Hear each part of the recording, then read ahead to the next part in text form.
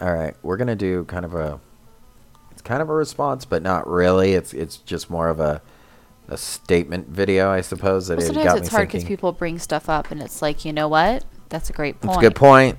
Yeah. Let's discuss that. Let me So it's not that address you're it. blasting someone out. It just, you're right. That's a good point.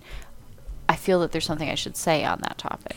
And it's difficult that sometimes when you're podcasting to hit every single intention that you have with every single podcast to state everything that you mean. It just gets like mind numbing, and it's impossible. And Well, okay, and let's just share that's at one point, because sometimes people will come to us and they'll say really nasty, unkind things. And it's like, you don't hold the phone.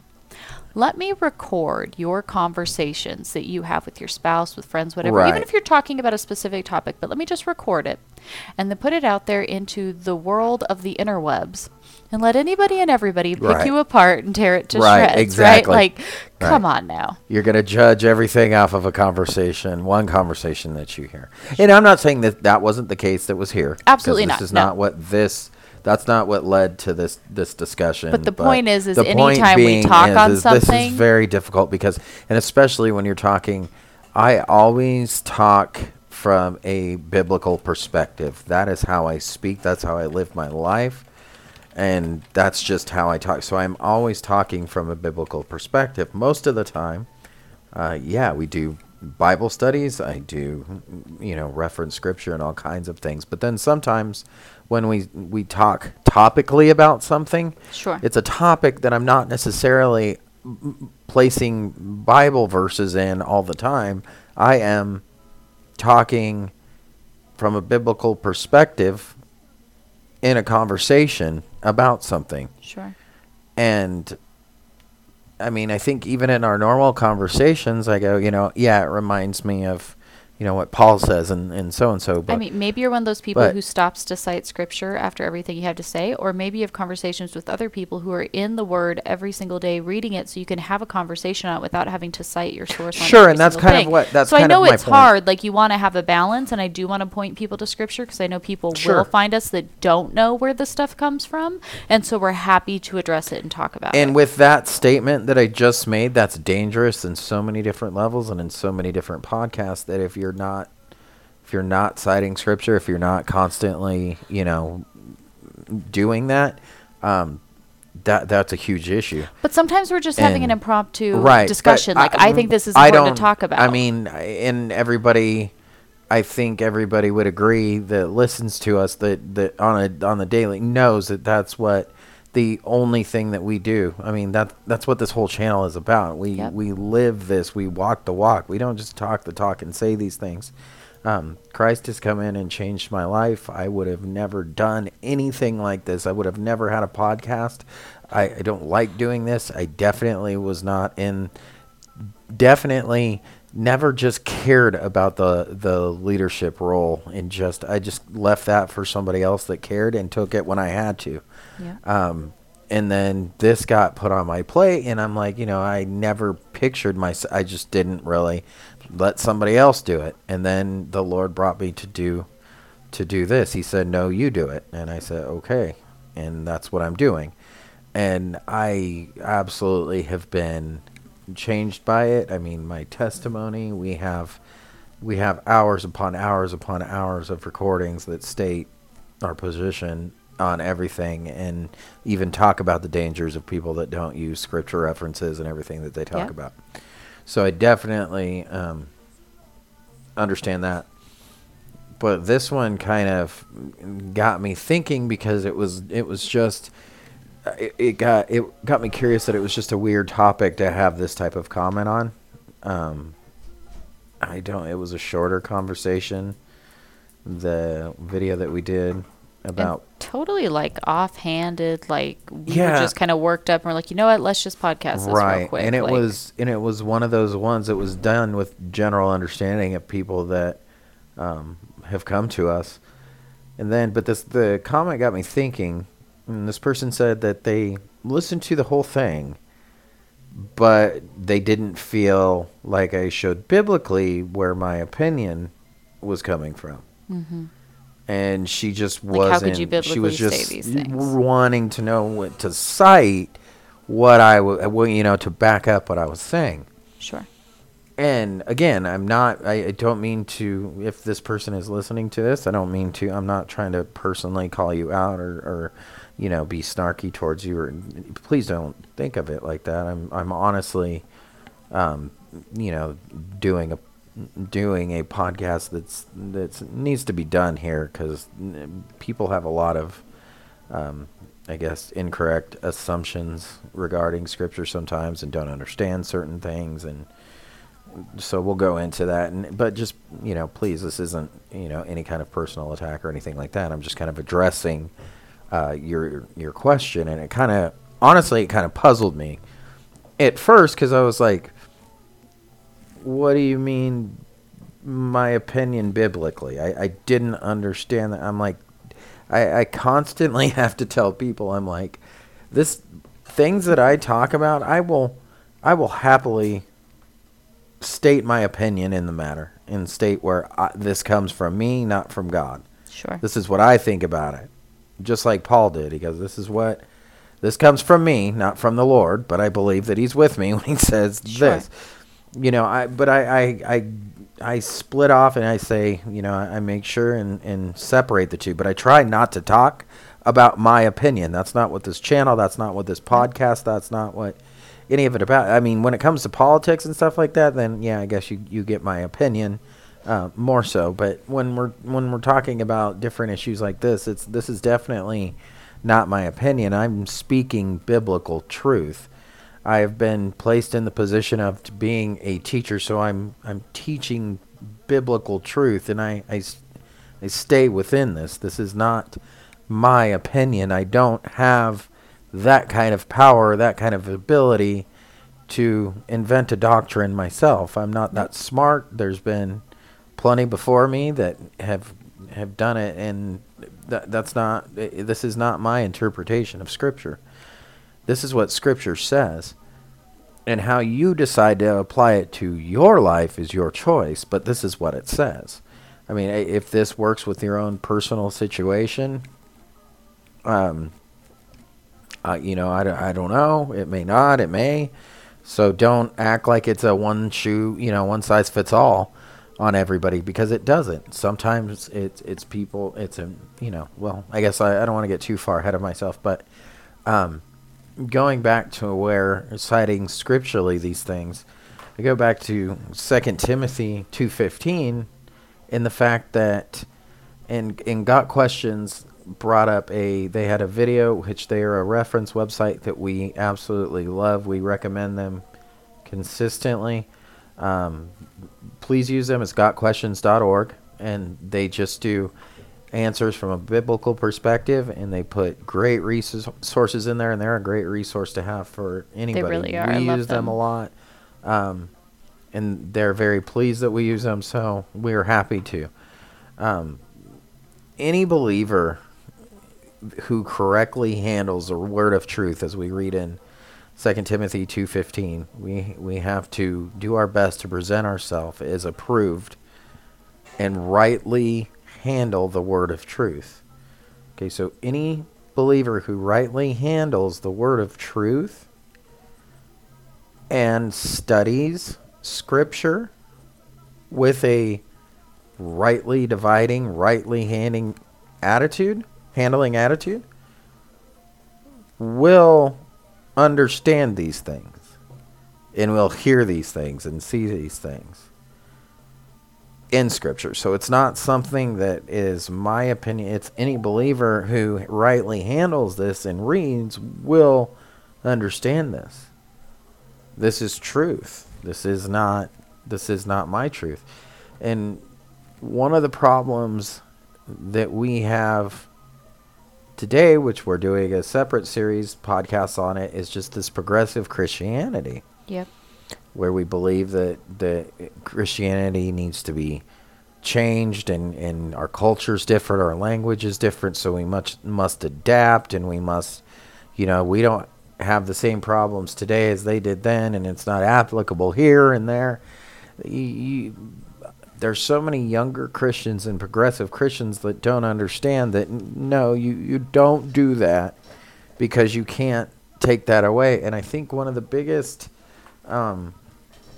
things that younger Christians and progressive Christians don't understand is the fact that there's a process of interpreting Scripture that must stay, that we cannot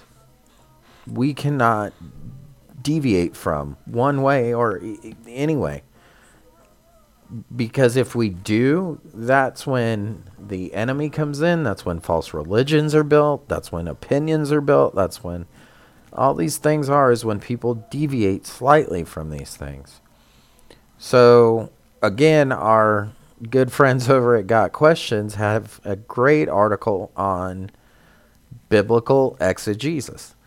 And I will go ahead and read it. If you've never heard that term, I'm sure most people have, but if you haven't, they do a great breakdown here of what this is. Exegesis means expulsion or explanation. Biblical exegesis involves the examination of particular text of Scripture in order to properly interpret it. Exegesis is part of the process of hermeneutics, the science of interpretation. A person who practices exegesis is called an exegete. Good biblical exegesis is actually commanded in Scripture. Study, be diligent to show thyself approved unto God, a workman that needeth not be ashamed, rightly dividing the word of truth. 2 Timothy 2:15, as I just said. According to this verse, we must handle the word of God properly through diligent study. If we don't, we have reason to be ashamed. So I love that part that they put there. We must handle the word of God properly through diligent study. Amen. It's the only way to do it. That's the only way that we can. Or we have a reason to be ashamed. Okay, there's some basic principles of good exegesis which serious students of the Bible will follow. Okay, and these they break down these principles. So these are the things that these are this box that I always talk about in my other podcasts. If you haven't listened to them, I talk about this box of biblical interpretation that we have to work within, and we cannot go outside of this box, because outside of this box is man's heresy, wisdom and heresy, false teaching, apostasy, demonic and spirits. And inside of the box is, the Word of God. So they break down these principles very good here. First is the grammatical principle. The Bible was written in human language, and language has a certain structure and follows certain rules. Therefore, we must interpret the Bible in a manner consistent with the basic rules of language. Usually, the exegete starts his examination of a passage by defining the words in it. Definitions are basic to understanding the passage as a whole, and it is important that the words be defined according to their original intent and not according to modern usage. Amen. To ensure accuracy, the exegete I messed that one up. To ensure accuracy, the exegete uses a precise English translation and Greek and Hebrew dictionaries. That's vital. You have to understand Greek, Hebrew, and the way that these were translated into English words, because it's extremely important when you're examining any text that you have all of those understandings on, because that's where people say, well, no, that's not what that passage means. That's not what that verse means. That's your interpretation of that passage. That's where that comes from. No, it doesn't. Because ensure accuracy, one of the first steps that we do is we look precisely to see the words, what they mean in their original context. That's where we go first. Not what we believe, but what they were written and what they say. Okay. Then we have, next, the exegete examines the syntax or the grammatical relationships of the words in the passage. He finds parallels, he determines which ideas are primary and which are subordinate, and he discovers actions, subjects, and their modifiers. He may even diagram a verse or two. Okay, so number 2, the literal principle. We must assume that each word in a passage has a normal, literal meaning unless there is good reason to view it as a figure of speech. The exegete does not go out of his way to spiritualize or allegorize. Words mean what words mean. Imagine that. So it says what it means and it means what it says? Like, It does. that's how that works? So if the Bible mentions a horse, it means a horse. When the Bible speaks of the promised land, it means a literal land given to Israel and should not be interpreted as a reference to heaven. Okay, so I think that's the little got questions dig, which I absolutely love, because their biblical interpretation is a premillennial interpretation, which comes from a proper exegesis of Scripture, I believe. But that's their little dig at it that there when they're talking about literal interpretation of words. It's very important. But you wouldn't take any other book or any other writing or anything You wouldn't. else and twist it in that way. So, So why do we yeah. do it with Scripture? Like, it makes no sense. Yeah, it does not. Verse 3. Sorry, I'm so used to doing the Bible studies now. Point 3 here. The historical principle. As time passes, culture changes. Points of view change. Language changes. We must guard against interpreting Scripture according to how our culture views things. We must always place Scripture in its historical context. This is That's huge. probably the most important principle. Well, and I haven't even finished this point, but let me read that again. The historical principle. As time passes, culture changes. Points of view change. Language changes. We must guard against interpreting Scripture according to how our culture views things. We must always place Scripture in its historical context. Always. The diligent Bible student will consider the geography, the customs, the current events, and even the politics of the time when a passage was written. An understanding of Jewish culture can greatly aid in understanding of Scripture. To do his research, the exegete will use biblical dictionaries, commentaries, and books on history. Okay.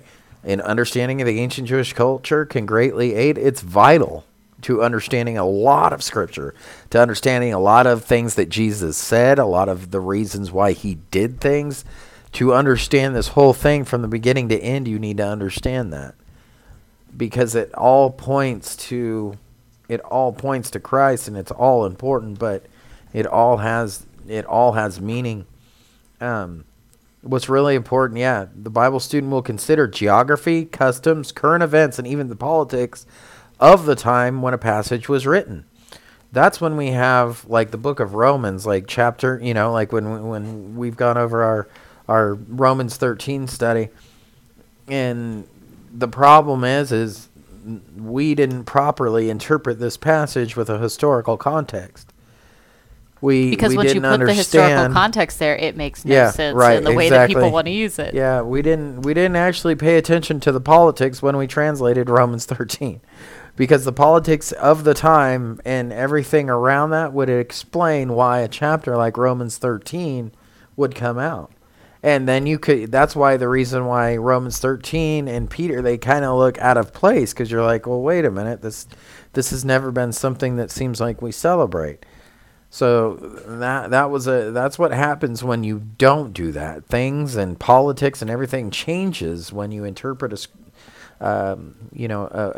passages or books incorrectly, or to people that it was not intended to go to. Number 4 is the synthesis principle. The best interpreter of Scripture is Scripture itself. We must examine a passage in relation to its immediate context, the verses surrounding it, its wider context, the book it's found in, and its complete context, the Bible as a whole. This does not contradict itself. Any theological statement in one verse can and should be harmonized with theological statements in other parts of Scripture. Good Bible interpretation relates any one passage to the total content of Scripture. I mean, that is another foundational point. Okay, the Bible does not contradict itself. Any theological statement in one verse should be harmonized with other parts of Scripture. And so it's so funny, as I was just talking about this in my biblical woman one I did today. It's crazy, but it's, again, so you have to look at these things. So if you take this scripture here and you think it's telling you this, but then as you continue to read throughout the entire book, because as Christians we must be reading the entire book, you find other things that make you go, how can that mean that if this says this?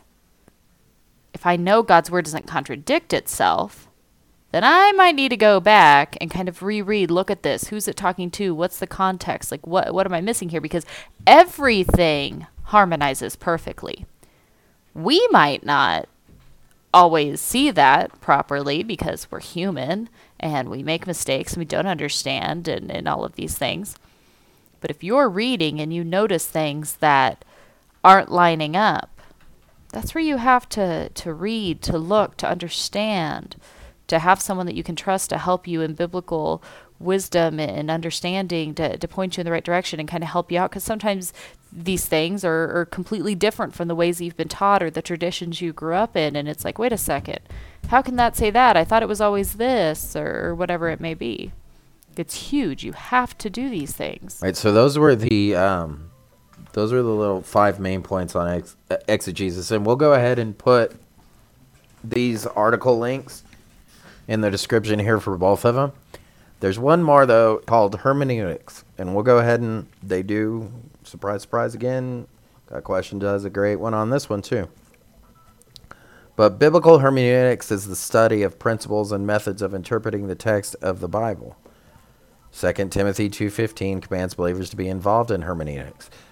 Do your best to present yourself to God as one approved, a worker who correctly handles the word of truth. The purpose of biblical hermeneutics is to help us know how to properly interpret, understand, and apply the Bible. So again, this sounds a lot like exegesis. It's the same thing. They use the same reference of 2 Timothy 2:15. Okay, so it sounds a lot like it, but it's another important tool that we use to interpret Scripture, and this is what it means. The most important law of biblical hermeneutics is that the Bible should be interpreted literally. We are to understand the Bible in its normal or plain meaning, unless the passage is obviously intended to be symbolic, or if figures of speech are employed. The Bible says what it means and means what it says. For example, when Jesus speaks of having fed the 5,000 in Mark 8:19, the law of hermeneutics says that we should understand 5,000 literally.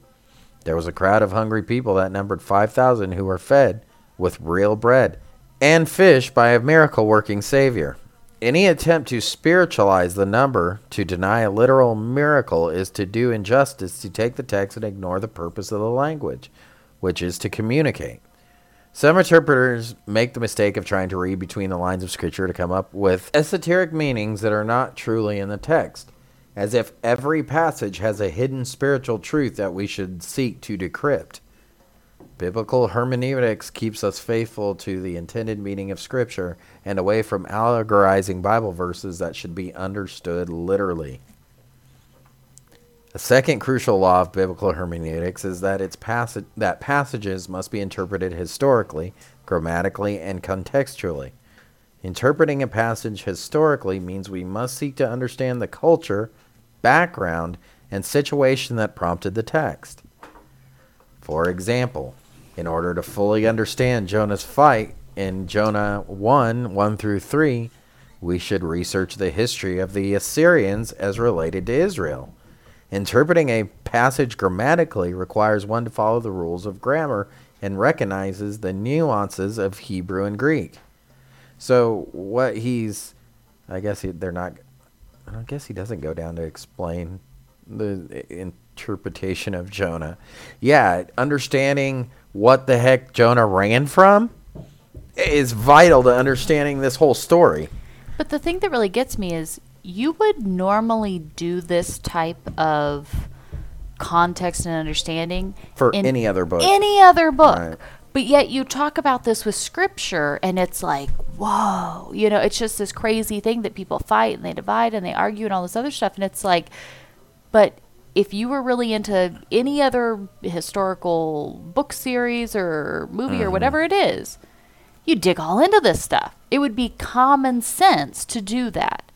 But when we talk about it for scripture, no, well, that's just your interpretation. That's just this. How did you get that? All of these crazy things. And it's like, that's not rocket science.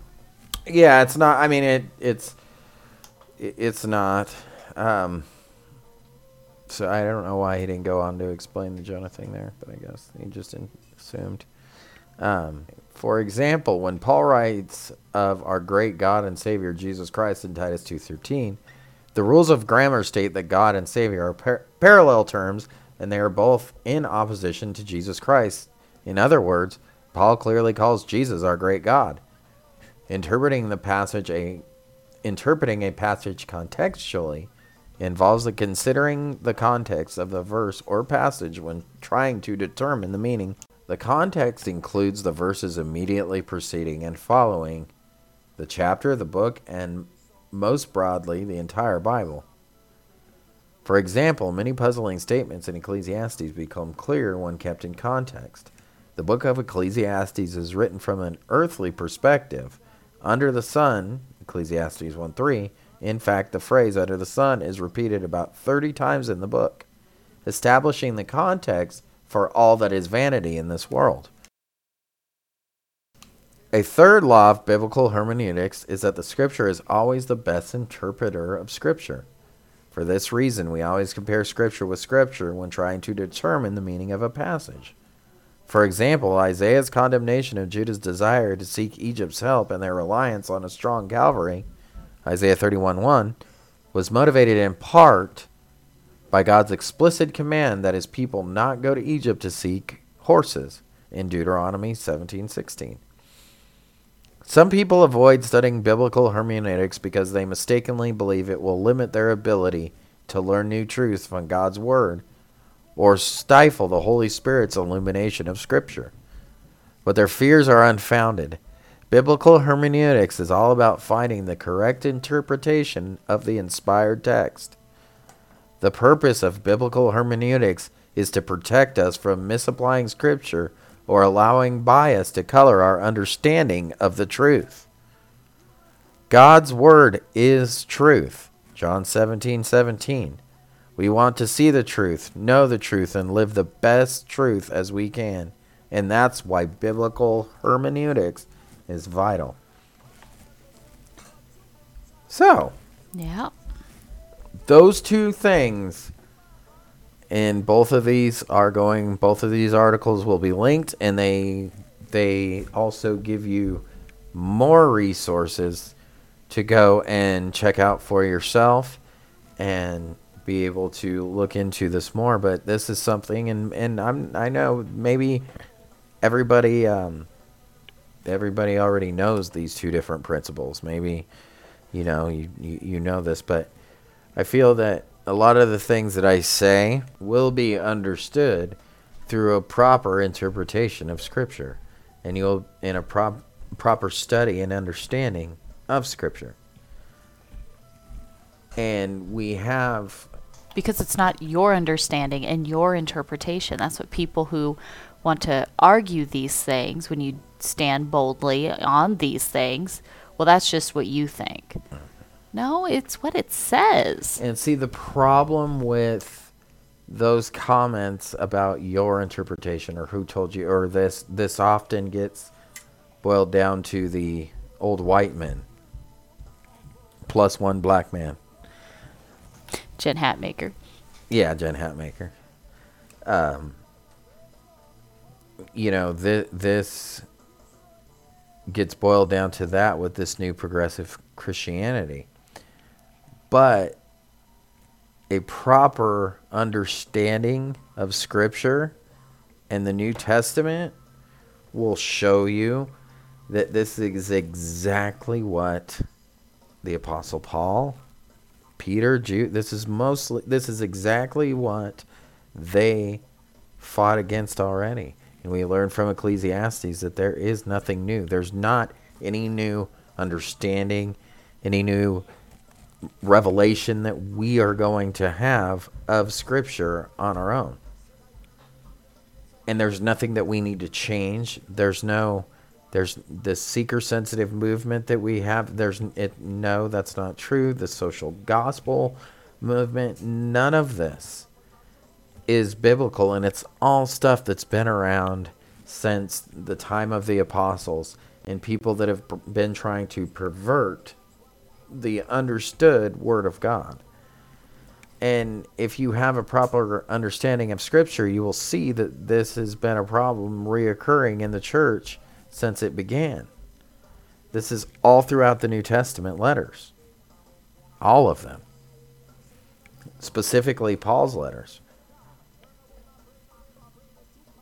But it's not new. And that's the problem, is these people just assume, most people assume this is my interpretation, or this is, some old white man's interpretation. It's like, no. This is generally understood. This is the faith. This is the faith that Paul instructed us to guard.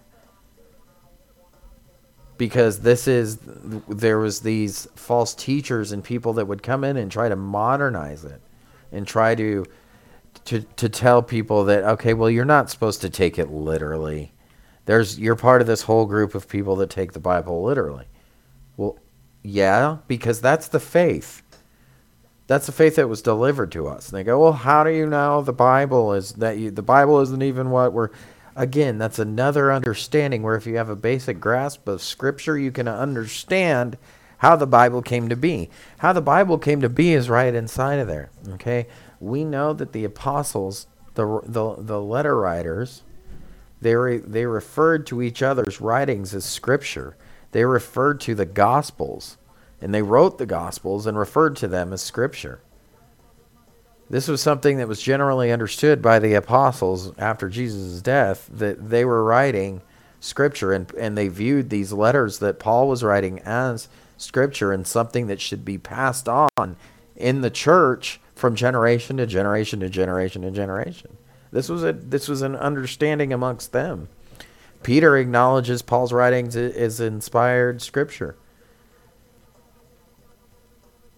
And Paul recognizes the Gospels. I mean, all of them recognize the Gospels. So we know that this is not something that we just crafted up and just randomly threw some books in the Bible. The canon is much more complicated than what I just made it out to be. But that's basically what it boils down to. Is that this was understood by the apostles, and their writings, and what we have is exactly what we are supposed to have. And do you really think God would let his word be lost, and it's like some big conspiracy that it's been hidden from us? Like, you truly don't understand the sovereignty of God and his control on everything if you honestly believe that his word could be some tampered, corrupt, text. Why has there been so much controversy? And there's plenty of reasoning behind it that, again, it goes all the way back to the apostles. And we understand all of this information through a proper interpretation of Scripture. And understanding what we read in a historical context, a grammatical, all these things. This is a general understanding. So this comment was made on the Homeschool podcast specifically. It was made saying, my biblical view of this. And this is not my biblical view or my interpretation of Scripture. Okay, Deuteronomy tells us to teach our children these things, and to pass these things on from generation to generation to generation, and to raise them up in the Lord, and how important this is to raise them up in the Lord in education, and that this is our responsibility to equip them to be able to teach their future children these things. I mean, especially when it states from the time they wake up till the time they go to bed. When you're at home, when you're out and There's no about. Like, time to be different. The point here is at all times be training your children up, teaching them the ways of the Lord. Do that. And I don't mean to,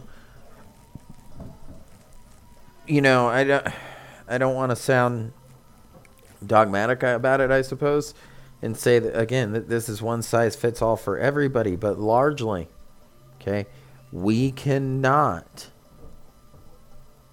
give our children a proper influence and protect them from the world by sending them to public school. No, it's absolutely impossible. Why? Because our God is being completely taken out of public school. You can't worship our God in public school. Okay, so there's a few... So how are your children being trained up in the ways of the Lord in a system that cannot and will not teach them the ways of the Lord? So they have Bible class every once in a while, but if they're getting indoctrinated with false history, with false... indoctrinated with the systematic nonsense that's coming out of the public school system that's straight up demonic, none of it is correct. Yeah, you might have a couple, okay here or there, but... I mean, come on. Largely, no, you can't.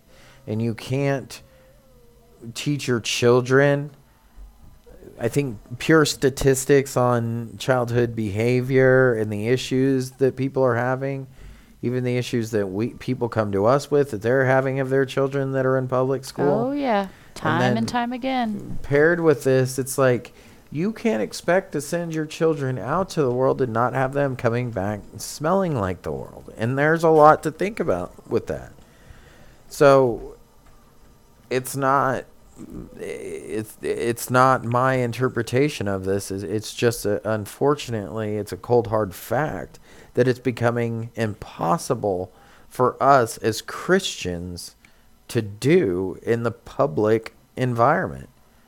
And that's becoming uncomfortable to a lot of people. But this is what we're trying to warn, especially in this channel, that this is telling of the times and the seasons that we are in as Christians. Okay, I'm not trying to sound apocalyptic or crazy, but I guess I'm, when you're a teacher of the world, you're crazy anyway. So, but I'm definitely not abusing it in the sense, but we have done many studies on this channel talking about the end days, and more recently we just did one talking about the false teaching that's going to increase and the great falling away that's going to end up happening with the church in general, in large. And I believe, and there's a large debate on what this falling away is, but there's largely going to be Christianity is largely going to be identified by false doctrine. Well, we're here. That's what we're facing every single day. False doctrine abounds. It's already here. So that's what we're looking at here. So we're looking at the times getting real close to the return of Christ. I can't tell you when that's going to be. I have no idea, but I can tell you that we're looking at the times that it's going to be soon. We're looking at the times that Jesus says when we're to look up, start paying attention to these things. These things are going to occur, and when these things begin to occur, lift your heads up. There's a lot of different ways that you could take that passage in a proper interpretation of Scripture, and you can take that a few different ways, but I think and I believe, and it fully states, that to be watchful, to be sober-minded and looking for these times and these seasons. And remember that Jesus rebuked the leaders of his day for not knowing the time and season of when his first coming was. There's not going to be any difference in that in the second coming. So we're there. We're already there, and we're getting really close to it. So time-wise, I don't know, but now's that time to say, you know what, I'm going to pull my child out of the public school system because of the things that are going on in the public school system in the world. These are telling signs of a nation that's been abandoned by God in Romans 1. In the whole book of Romans, you can read all about this. We even did a Bible study on it. Okay, the whole book of Romans explains a nation that is been abandoned by God, and the evidence in that sinks down to our education, our politics, all these different things we can tell, and these affect our everyday lives. And we are looking at that reality right there. So we are looking at a world that is void of God, completely void of God. No matter what kind of illusion that you have about a greater again country, we are looking at a country that is completely void of God, a nation that God will not bless. That's what we're looking at. And send your child out into that world. You need to prepare them in the spirit to face that world, because we don't know how much longer we have, but we know that these things are only better and better.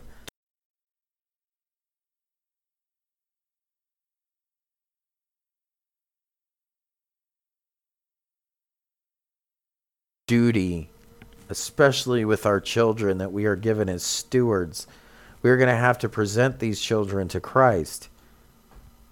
We're going to have to show for what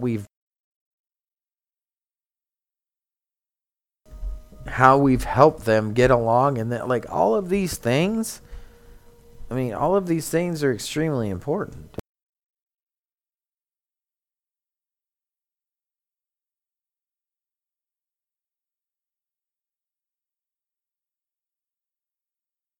Belong to you, but the soul belongs to God. So in reality, these little tiny humans is God is giving you his souls for you to raise up in knowledge of him. So it's that's a huge responsibility that you have. And not taking that time to focus on that. And then I assume most people don't have ministries, so they don't see the pain that they have from children that are unbelievers. And none of them, I don't think there's one single one of them that doesn't say that I wish I would have just taught them the Lord better, and I wish they would have done this sooner, because now my child is an unbeliever and I can't get them to come to Christ. There's just a lot of pain that we see in that these parents have that have kids that have gone down an incorrect path. Why would we subject them to that now?